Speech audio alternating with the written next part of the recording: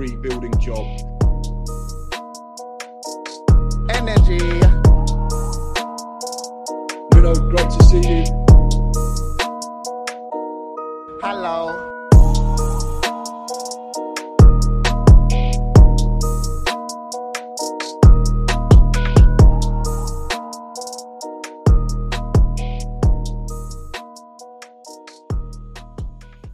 Welcome into the Tottenham Depot. I'm your host, Andrew. You can follow me at Stetka. You can follow us at Tottenham Depot. I've got Todd and Scott here with me today to talk about, well, I don't really know what it is we're going to talk about, but something happened in Portugal, and we're going to discuss it. I'll first throw it over to the Todd Father at TC_Kasho. Todd, how's it going, man?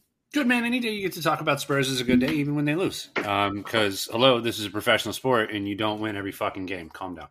I thought that after City happened, we were just going to run the Premier League and run the Europa Conference League and win everything. You're telling me that's not the case? I mean, maybe, but no. Listen, this is a situation where you played the kids, and sometimes when you play the kids, they get out somethinged at the professional level, and we'll come on to that a little bit later. But they got out somethinged today, did our kids, and so that's kind of my perspective.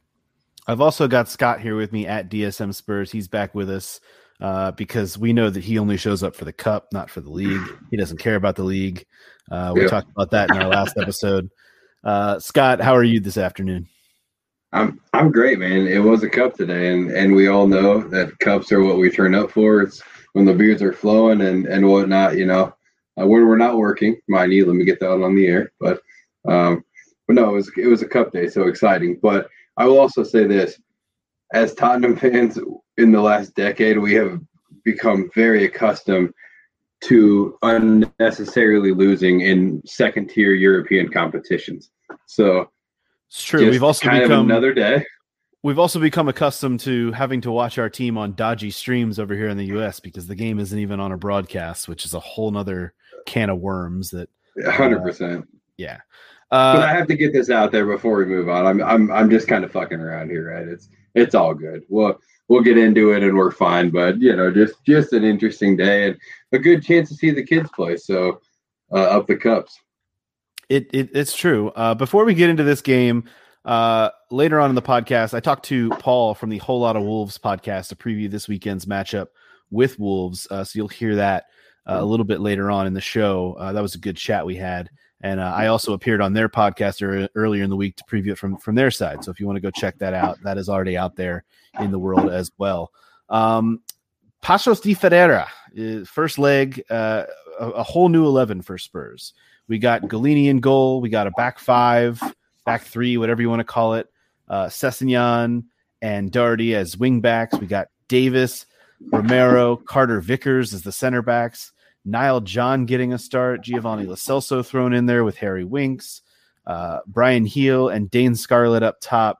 Todd, I don't think this was a shock to anyone that they were going to fully rotate the 11, but obviously when you lose 1-0 and you know that it didn't work out, I guess the immediate thought is, are there any regrets from doing this? Obviously, this thing is not over. There's a second leg, but sure, whatever. No regrets, right? No, not at all. I don't give a shit about this. Are you kidding me? Like, I get out of here. I got to watch Dane Scarlett wear number 44 on his back today. That was rad. Yep. I got to see Ryan Sessegnon actually play pretty well, despite the fact that he was surrounded by a sea of bullshit. Like, I got to see Niall John get a start. That was rad. Where are you going to see Niall John get a start? Is it going to be in the League Cup? No. Right? Are you going to start him in the FA Cup? Probably not. Not after the performance today, no. I mean, certainly not. And you can probably say the same thing about Cameron Carter-Vickers. And Dane Scarlett certainly didn't light the fucking world on fire if you look at the way that he played today. I said this at the jump, and I want to make sure that we talk about it, is that we got fucking bullied by a bunch of professionals in Portugal that play football for a living in a respectable league and got fifth last year. Mm-hmm. And they beat our children about the head and shoulders. They made Cuti Romero look silly on one play and Cameron Carter-Vickers at the same time. On one play. And Harry Winks. And Harry Winks. But they made him look silly a bunch of times today. That's a different conversation, Andrew. They made Galini look suspect on his near post. And we're going to come on to your boy fucking Scott wearing a baseball hat in goal. Yeah. God bless it. Unacceptable. Unacceptable. Anyhow, I don't care how hip-hop you are. I don't care how hip-hop you are. At least it was a Spurs hat. That's all. I'd rather see him in sunglasses than a cap. Fair. That's a very fair point. Anyhow, I think he just wanted the sun out of his eyes, boys. You're I think that's what right. that was. We're just busting chops. Don't get me wrong. Anyway, don't fucking talk about Galini, bud. I'm telling you, cover your fucking near post, and I won't bring up your name. So, second thing is, the second thing is that they in the second half, it was professional foul after professional foul after professional foul after kind of non-professional foul, and then some more professional fouling. There was no rhythm in the second half for Spurs because we got bullied, we got beat up, and Nuno saw it. Realized they had nothing else going forward after he got beat at the back, said, okay, let's pack it in and let's give a bunch more kids their chance today. And I respected the hell out of that. The fact that he didn't try to salvage this leg of the football match, like, that made me smile. And it's not like he had the people available on the bench to do so, but it made me smile that he stuck to the game plan. Scott, was there anyone that stood out to you as actually being good in this match for Spurs? Yeah, I mean, I will say this before I answer your question. I'm going to, but I think to elaborate on Todd really quickly, and the day we accidentally qualified for this competition, in my opinion, right, the last day of the season, we were on a podcast together, and I was like, you know what, fuck, I didn't want it. We have it. Play the fucking kids, and even if we get knocked out in the first round, play the goddamn kids. So, like Todd said, I don't fucking care. That's why I said, like, I'm fucking around earlier today, whatever. Play him again in England. Now, to answer your question, a few guys did actually stand out to me. Sessegnon, he didn't play like phenomenally well, but he wanted the ball and he was like taking the game up on his back and said, fuck it. Like, looking around me, I better step up right now. I just had a great season at Hoffenheim. I am a top tier player. Let me take the game by the scruff of the neck and see what I can do. And again, against a really good side. So I really like seeing that from him, and I think it was really promising. I don't think Romero looked as bad as, and I'm not talking about Todd at all, just what I've seen on the internet and things like that. People are kind of roasting him a little bit. I think it's stupid. I think we all know that we weren't playing Premier League football today, right? But I do think anytime you're coming from Serie A, especially the Premier League, and that's a whole other conversation, but even today, when you are coming from Serie A to anywhere else, it's a very different game. Premier League and Serie A are probably the most different games of any games in Europe, and they also contrast pretty heavily. So, he'll need to bet in, is my point, and I'm not worried about him at all. I think he's going to be a hell of a player. I think, seeing Dane Scarlett just play as fearlessly as he did was very promising, and I don't think anyone should have expected him to bang a couple goals in today against, like Todd said, a very, very talented, Premier. What are they called? Liga? Is it Liga NOS? I was going to say Premier League or whatever it used to be. Yeah, Premier Liga NOS. Yeah, whatever it is. The Portuguese league is how I call it. Yeah. Yeah, whatever it is, but a good side, right? I will say this: no one flew off the page to me, but seeing young guys fearlessly dive into a European competition and show that they wanted minutes was really promising to me. And I really think, back to my original point of this rant, that's all we can ask for, right? Giving the kids a chance and having them step up and play without fear, because at this point it's not about talent, it's about building confidence and betting them up to believing in themselves to become a good enough player to play at the top level. And so, yeah, it's good stuff. I think your point about playing the kids and quote unquote not really caring about this competition is interesting too, because I think there's a lot of people who do feel that way. It's a third-rate, third-tier European competition that is obviously new this season. There's a lot of teams in it that you've either never heard of or don't really care about. There are a couple here and there that you've heard of, for example, Roma. But overall, it's it's not something that has a real end of the rainbow to it. You know, if you won the Europa League last year, that gives you a berth to the Champions League. If you win this Europa Conference League, it gives you a berth to the Europa League, which is nice, but you feel pretty confident about yourself that you can at least qualify for the Europa League through Premier League play. But at the same time, there's a lot of people who may not care about this competition. On the same token, there's a lot of people who think this is a competition that Spurs, because the competition around them is so weak, that they could win this thing and that this could be a trophy finally after how many years. Todd's making fart noises with his mouth, which we won a trophy. It's called the Audi Cup. I don't know why everybody's so fucking stressed about it. We won the Audi Cup. We Cup. won the International Champions Cup too. I saw that. Didn't we just win the Mind Games a few weeks ago too? Or this is what I'm saying. So, no, honest to goodness, people don't celebrate third rate, like the Intertoto Cup at West Ham. I agree with you, Todd. I was just making the point that there are people out there who would say this is something to win, and why not go win something that actually matters? Is what I say. I want to make this simple point, which is the year that Chelsea under Conte won the Premier League and we got second. We were gallivanting all over Europe trying to win a Champions League. We made it to the quarterfinals and we lost to Juve. And Chelsea sat on their hands and trained and rested all midweek, played the kids in all the cups. All they cared about was the league. And it gave them the opportunity to focus in on that. And that really sent, like, when you win a league and it sets something in motion that changes everything. For sure. You win a Europa Conference League and it gets you into the Europa League next year. Right. So my point here is, if we could, and I've been saying this for years, when you have a depleted squad or you only have a handful of players that you can defend on rotationally, like, bowing out on a competition like this early is not the worst thing in the world. No, and it's a fair point. I don't know about you, Andrew, but I'm not trying to go to Zelinya for the next match, or and worry about somebody like Doherty getting hurt, and then all of a sudden we don't have a rotational right back. Right. Isn't the final in like Azerbaijan or something? Sure. Yeah. No one cares. Well, go ahead, Scott.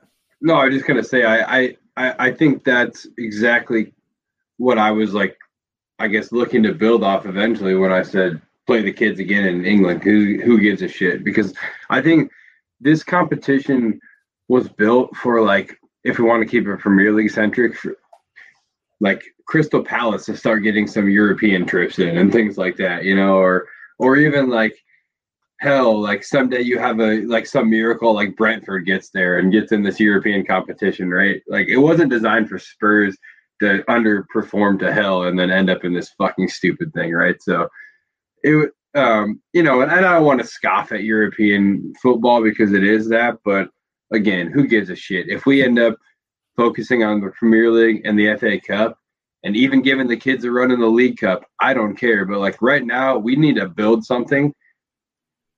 And if we only were focusing on the Premier League, I think there's an argument to be made that we could build something and sneak top four, which would be a hell of a fucking achievement this year for the squad, I think. You said it was European competition. Spurs were not wearing white shorts like they normally do in Europe. There were no patches on the shoulder. It felt more like a preseason match to me. It was weird than a European match. It was really weird. Watching it, it did not have a European feel whatsoever. It didn't even really feel like a Europa League match. It felt actually like a lower tier than a Europa League match, which is really saying something.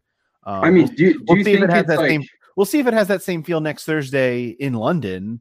I don't know that it will, because I think it's a bigger stadium. You'll probably have a few more fans than we're in. Although I'll be honest, the Portuguese fans, they were loud and they seemed into it, and there was a spirit there. It's just it was a very awkward. It felt, like I said, more like a preseason game to me. And Spurs, frankly, tended to play it more like it was a preseason game. I wanted to get on to, before we even talk about next week, a lot of kids played in this game. Sure. There were also a lot of veterans. We're talking about Ben Davis. We're talking about, even though he's, I think, only 23, Cameron Carter-Vickers, Matt Doherty, Giovanni Lo Celso, Harry Winks. Of those guys, I thought Ben Davis and Giovanni Lo Celso were actually okay. Ben Davis wearing the armband, I thought they were fine. They weren't great. They were fine. The other ones, I just feel like, no, thank you. I don't want to see them anymore. I don't need to see Cameron Carter-Vickers run out there. If they're going to send him on his 1900th loan, sure, why not? No, they'll sell him permanently. I think so too. The domestic window. Matt And Doherty. I think that they should just kind of check the box on that. I think so too. Doherty is going to be around because he's going to be around. But the Harry Winks thing for me, I mean, I'm not saying one game solidified it, but my goodness, like why are they keeping that guy around at this point? Well, especially, I mean, and I've got to bring this up because it's part of the zeitgeist, right? A hometown kid, a kid who's been with the club since he was 5 years old, unfollowed the club on all the social medias today. But look at the difference between a hometown kid like Harry Winks, who gets a start in this game where he should be able to be on the level to boss this game, frankly. I mean, we're talking about, like you said, the 5th place team in Portugal versus a hometown kid like Jaffa Tanganga, who goes out against Man City last weekend and absolutely runs shit and is the man of the match for me. Well, listen, I mean, so it's different. They're not apples to apples. They're not. But Jaffa Tanganga is a different breed of human being, and I mean that. He's a wild guy, and to hear him talk, it's very, very cool. But at this point, don't you think Harry Winks had a shine? I know, he had a shine. Shouldn't he have kicked on at this point? Shouldn't he have done something? Here's my problem: is that Harry Winks is not a CDM. He's never been a CDM. When he was coming up to the academy, he was always a cam, always a cam. He was. And the thing is that's why at the beginning of last season, when he had been playing rotationally as a deeper lying midfielder, because we had all the injuries and we didn't buy anybody for 2 windows, Andrew. Mm-hmm. That's why I said at the beginning of last season, we can finally, I'm excited to see what Harry Winks can do with the opportunity to be a little bit more offensive minded, because the previous manager liked those kind of like 6-8 hybrid combos. He didn't do shit. He looked terrible. And the thing is that everybody's expecting Harry Winks, like I think that he's the guy that took the biggest L from all the turmoil that's gone on, from Pochettino to Mourinho to now Nuno. And to be honest with you, I think unfortunately his level has settled. And as I've said on in previous iterations of podcasts similar to this, is that guy is Scott Parker. He's been Scott Parker. He's always going to be Scott Parker, and he needs to go to Fulham and have a great career. Well, honestly, my buddy Ben Prinster, definitely a fan of the show, and Ben, good conversation today with you if you're listening. But I mentioned that Harry Winks was the prime example of what happens when you don't invest in the squad and don't have competition in the squad. Like for an entire season, he had to start, him and Sissoko. And who are the 2 guys that have totally fucking fallen off the cliff? Winks and Sissoko. It's like that's exactly what happens when you don't have competition in training.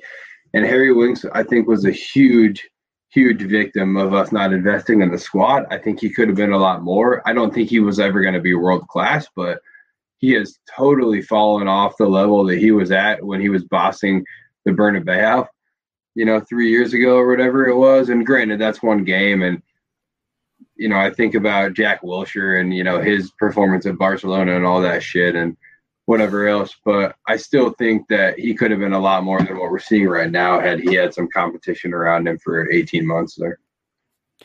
Yeah, I mean, if you remember, Andrew, he got his England cap as an attacking midfielder. He scored on debut as an attacking midfielder.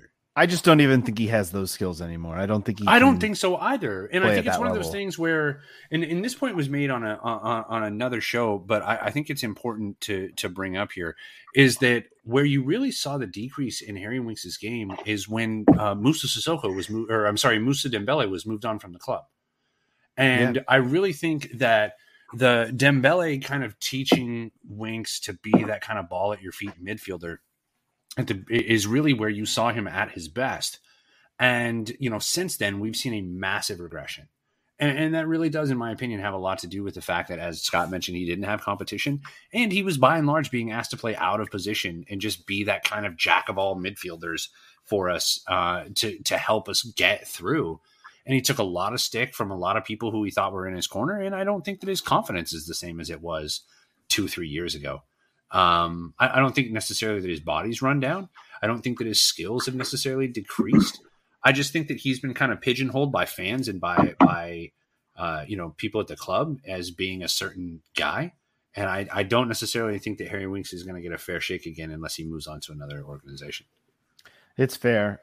Before we get out of here, guys, looking ahead to next week, do you see Nuno Espirito Santo throwing out a more senior team to actually try to win this tie, or do you think he goes right back to the well with what we saw today and just kind of hope for the best? Scott? I hope he does what he does today. And I think... So you guys are just indicating that you really do kind of want Spurs to just bow out of this competition before it even gets to the group stages. Listen, I was listening to the commentary, and they were just obviously people love British football announcers love to rag on Spurs.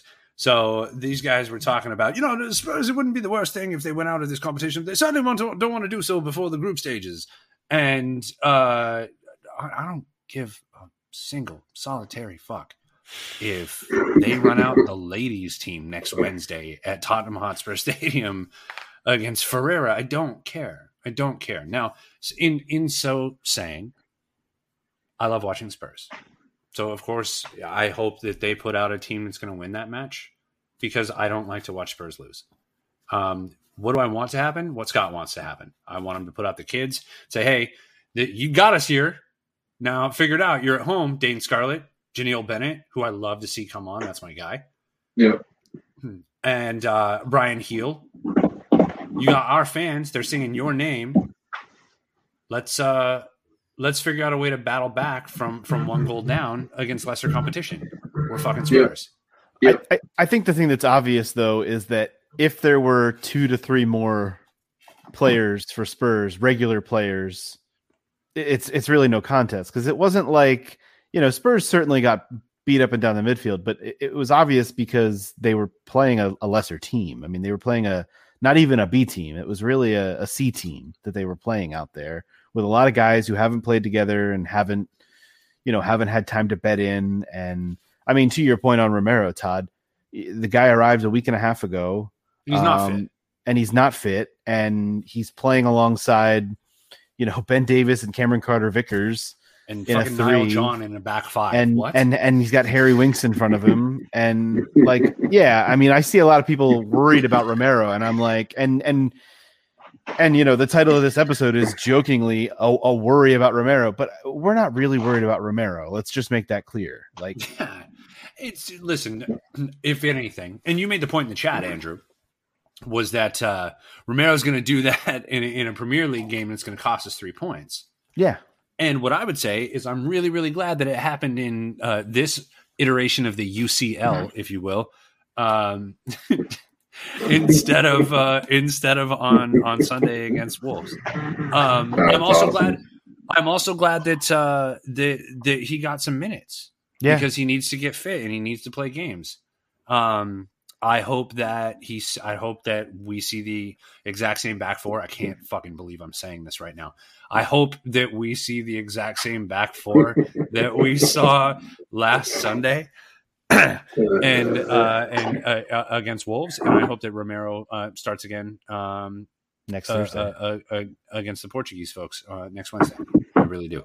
Yeah, that's pretty much where I'm at as well. And it's not that I think that will happen, because I actually think that Nuno will throw out a few more actual players next weekend. We'll probably win next week's tie 3-0. God damn it. I know. Because you'll probably give those kids a chance to do it, though. I really hope so. I just don't know if that's going to happen. I'm telling you, I agree with you guys. It wouldn't surprise me if we got like a Lucas sighting or a Steven Bergwijn. It wouldn't surprise me if we got a Heung-min Son sighting. I don't know if he goes. I don't know. But it's home. It's not like you've got to send a bunch of guys, out of the country to do it. They may be on the bench. They may be on But the bench and may come on after 70 minutes if they're up, if you're up 1-0 and you need that second goal to push the tie over the top. That's something you may see. Know. Yeah, I also still don't know that we know how Nuno likes to use his subs fully yet. And I don't think that we have a clear-cut vision. Like, but by the end of the last two regimes, like we can tell you who was coming off the bench. Yeah, before they even got out of. It'll take a while to figure that out. What was interesting about today's match too is that you got to use 5 subs. He only used 3. Part of that is because he brought a ton of teenagers, and none of them were really making. None of them were really making a difference. And to points that both of you guys have made, you want to get guys like Brian Hill, Romero. You want to get them 90 minutes under their legs so they can come back and do it again next week and build that fitness and build their legs up and be ready to go in a Premier League match here, probably after the international break, which comes up in like another 2.5 weeks. And I think one thing we had to look at our squad depth right now, and some of why I also say play the kids again, give them a chance to get out of this hole, and if you don't, then fuck it. Because if I look at the squad that played against City, and then you add Cudi Romero, you add Ben Davies, you add Sessegnon. Sessegnon for sure. You probably actually add Dane Scarlett. You probably add Brian Hill. Actually, you definitely do. And Lo Celso. Yeah, sure. Lo Celso for sure. And maybe a Niall John. We'll see. But if you add those guys into that mix, that's a decent little squad, based on what we saw on Sunday. And we probably need a striker. But I think my point is, do we have the squad depth to even fucking play in this competition without these kids? And that's why you let them run it. I think you're right about that. I mean, to your point, a lot of those guys you just named were at least on the bench on Sunday. Heck, Lo Celso came on. And even Cudi Romero came on late in that match. So those guys are already in the squad. It's just a matter of building them fitness to be able to go as more than subs. So that's something that's going to take a few weeks, and it's going to take. We still have a little bit of matter of a transfer window to close here in another, 15 days or something like that as well. So these are all things that are going to have to happen. So I think you look at our squad that played against City and our squad that played today, and you say, I have a squad for Premier League and FA Cup, and I have a squad for Conference League and League Cup, and whatever happens, happens. And we're going to continue to rebuild this thing, Yeah, I really don't hate that. I mean, Nuno's been very adamant about the fact that we're building something here. This is far from a finished product. Everybody's still trying to get bedded in. And I really appreciate the fact that, well, I don't know, maybe that's the lament of being a Tottenham fan. I really like the look of this project, Andrew. And I'm very we're in the fucking cycle, bud. I'm very appreciative to how committed to the project and how committed to the fans that this head coach and his team seem to be. Dude, it's the same shit. And so I'm just gleefully hopeful at this stage of the project. So gleefully hopeful after a 1-0 loss is not a bad place to be when you're playing the kids. Dane Scarlett wore 44 on his back, dude. That was rad. That made me happy. He played a little scared, but I'm glad he got these minutes because those guys used to. There was some pretty nasty stuff that was going on in the box today. I don't know if you saw that, man. It was very professional by those Portuguese fellows. That European football is no joke. The referees had zero sympathy for the 18, young English gentlemen's protests. It's true. Yeah. Dane Scarlett literally turned around at one point in time and said, "Every time he comes near me, it's a foul." And the referee just looked at him and was like, "Shoulders, just all shoulders." Yeah.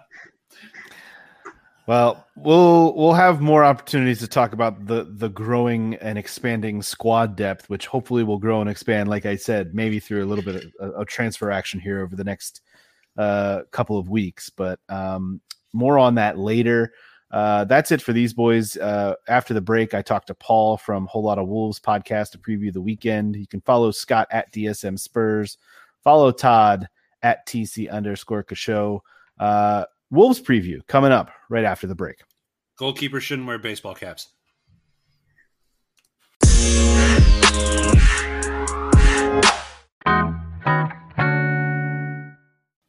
Welcome back to the Tottenham Depot podcast. Andrew here, and I'm joined by Paul from the Whole Lot of Wolves podcast to preview this Sunday's matchup at the Molineux. Paul, how's it going? Yeah, good, Andrew. Thank you. We are quickly growing fond at Tottenham of your boy Nuno Espirito Santo. What's the feeling of Wolves fans toward Nuno after his departure, and why didn't it work out for him to stay there longer? I think for most fans, they'll always have that love of Nuno, that he was the coach that took us to heights that many of us have never seen. So we've always got that, but it's kind of that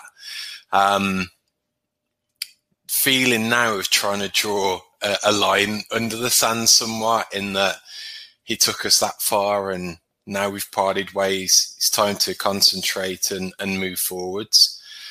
Why it didn't work out? Good question. I think there's a lot of mitigating factors potentially might have gone on behind the scenes. Whether he felt the pressure somewhat, not entirely sure, but it seems somewhat calculated move by the ownership, in that they thought that even with what went on last year in terms of the pandemic, Raul Jimenez's injury, everything that went with it, that 13th was not good enough, and that's ultimately what cost him his job. So it did come out that it was very much the board's influence. It wasn't a mutual parting of the ways, and with all of that, I think there could be an undercurrent of something that went on that we'll never be privy to. That's fair. And those things happen. Obviously, moving forward, as you said, is what Wolves want to do. What are the kind of the aspirations and I guess the expectations now for Wolves in terms of, the Premier League and where they would expect to place, and even as far as Europe? I mean, Nuno's a guy who got you guys into Europe, but are there aspirations of that in the short-term future, or is that more of a long-term goal? I think long-term goal now, no one really knows with Bruno Lage. It could be a complete masterstroke and we could go one better than what Nuno did.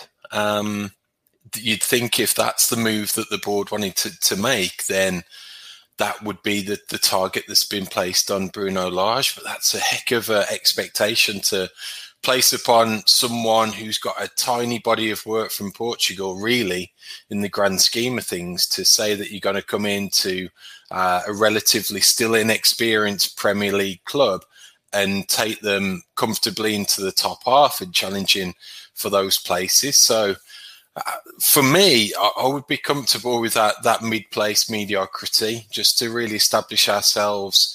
If he's going to change anything around, we kind of have a season to bed in and get all of those parts in and settled.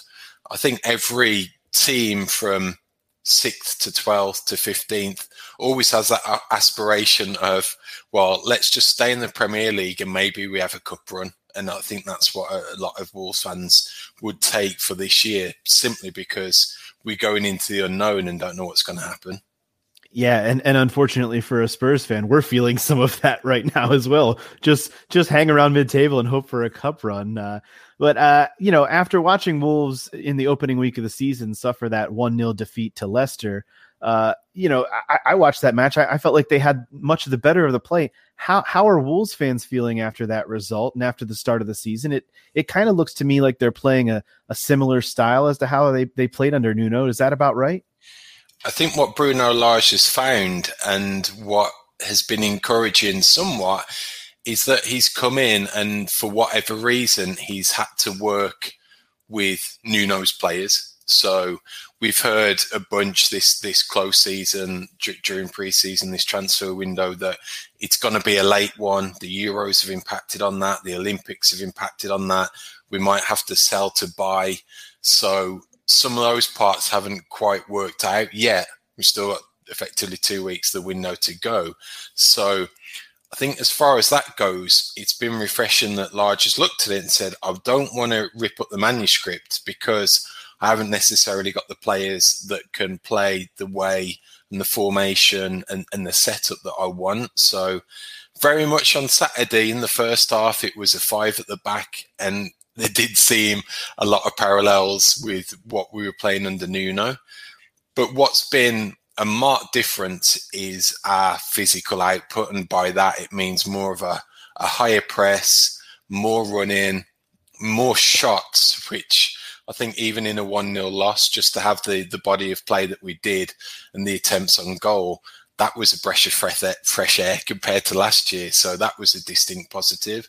Even to the extent of Adama Traore playing in somewhat of a different position, had more of a ball in more dangerous areas and should have got at least one goal. So there were some positives, I think maybe some green shoots from that second half performance to indicate that we might be okay this season. No, there's no question about it. And hearing you talk about more of a press and more shots from Wolves, that makes me nervous as a Spurs fan, because obviously that's something that they seem like they are always able to pull off anyway, especially against Spurs. But when it comes to Wolves, I know everybody must be excited about the return of Raul Jimenez after his head injury last year. We know that Wolves have a new goalkeeper as well. That's one of the changes that they've already made. What other changes at Wolves have been made, and who else should Spurs fans be aware of ahead of Sunday's match? So far, our marquee coup really was bringing in Trincao on loan with a obligation from Barcelona. So we still kind of light in the forward areas. We've had Neto out for an injury, which looks like it's well extended now into the season. Daniel Podence is still out from an injury from the back end of last season. So we're still light in those forward areas. So Trincao is coming in predominantly right-sided, showed up a lot better in the second half against Leicester when he was somewhat more inverted and started to pick up some play with Jimenez in and around the box. So that looked quite promising. So, yeah, you're right. Apart from him and the goalkeeper, and you really say, well, as long as the goalkeeper's a like-for-like replacement, that's what you'll be happy with in terms of replacement there. It's very much those same parts. So it is more of a case of seeing how Large is going to tweak it and maybe play to some of their strengths a little bit more than Nuno did. And one of those players, I would say, who will need a big game on the weekend if we're to get anything out of it, is Ruben Neves. So having him on the ball more, probably playing 10 or 15 yards in front of what he was used to under Nuno, I think that could make a big difference and where a big part of our creativity could come from. Well, and I'll throw this one at you too. You mentioned him earlier, but Adama Traore, a lot of rumors in the past 24, 36 hours or so about a possible move to Spurs and joining Nuno. You mentioned earlier too, a potential that Wolves will need to sell to buy. Obviously, you guys wouldn't want to lose Traore. He's one of your best attacking wingers. But is that a player that you feel like, for the kind of money that's being talked about, would be the potential sell to buy, or is that a guy that you really just want to hold on to and kind of build that value in and maybe look down the line, or do you think it might be that time to pull the trigger there? It's a tricky one with Traore, especially around timing, because he's getting close to 2 years away from his contract expiry. So the value that we could get for him now probably isn't as high based on COVID and the economy and the knock-on effect that that's had with transfers that it would have been at the end of, not last season, but the previous one, where he scaled the heights of what Adama Traore can do. We've heard a bunch of rumours all through pre-season that probably Neves, if someone of the right caliber came in for him, if Traore, again, someone of the right caliber came in for him, they would be up for sale. And I think for both of those players, it would be a team that are playing in the Champions League. I think what's happened is that market's not been there for whatever reason. So it could end up, and I think most Wolves fans would be pretty delighted that at the end of the transfer window, we've still got both of them. And I think we'll be lucky if that happens. But to that same extent, well, if a sizable bid did come in for a Traore, say £40 million, what does that open up? Are you still getting 2 players in and some change that could be put in other areas that would benefit the team as a whole? So it's more the sum of the moving parts is better than that one whole. So I think with Traore out, the 2 of them, there seems a little bit more flexibility that if he goes, that's where the major money may come in, and that's what may give us some more flexibility if we have to make some moves based on the existing squad. It makes a lot of sense, and I know exactly what you're feeling right now with, the market kind of being depressed by COVID and everything. Spurs are feeling it with Harry Kane, so it makes a lot of sense. Paul, all of that said, what are your expectations going into this one on Sunday? It's always entertaining when these 2 teams meet up, especially in Wolverhampton. I mean, what as a Wolves fan, what are you guys expecting? We've got a tough start. Obviously, Leicester away, first game of the season. Now Spurs, and then Manchester United back-to-back at home. I think as a fan, it's a tricky one.